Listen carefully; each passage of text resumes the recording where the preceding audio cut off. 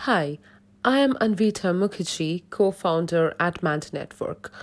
With the imminent transition from Web2 to Web3 and the state of the world when it comes to adhering to the environment in general and adhering to sustainable practices in particular, we can safely say that we have arrived at crossroads where these two need to complement each other.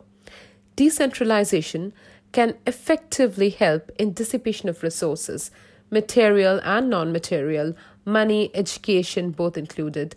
These in turn can help with smooth functioning of sustainable initiatives, which would otherwise probably be lost in centralized processes and others. Scientific research is also another field which can massively benefit here. What is also needed here is a robust policy framework. We shall tune into these more in our podcast. Stay tuned.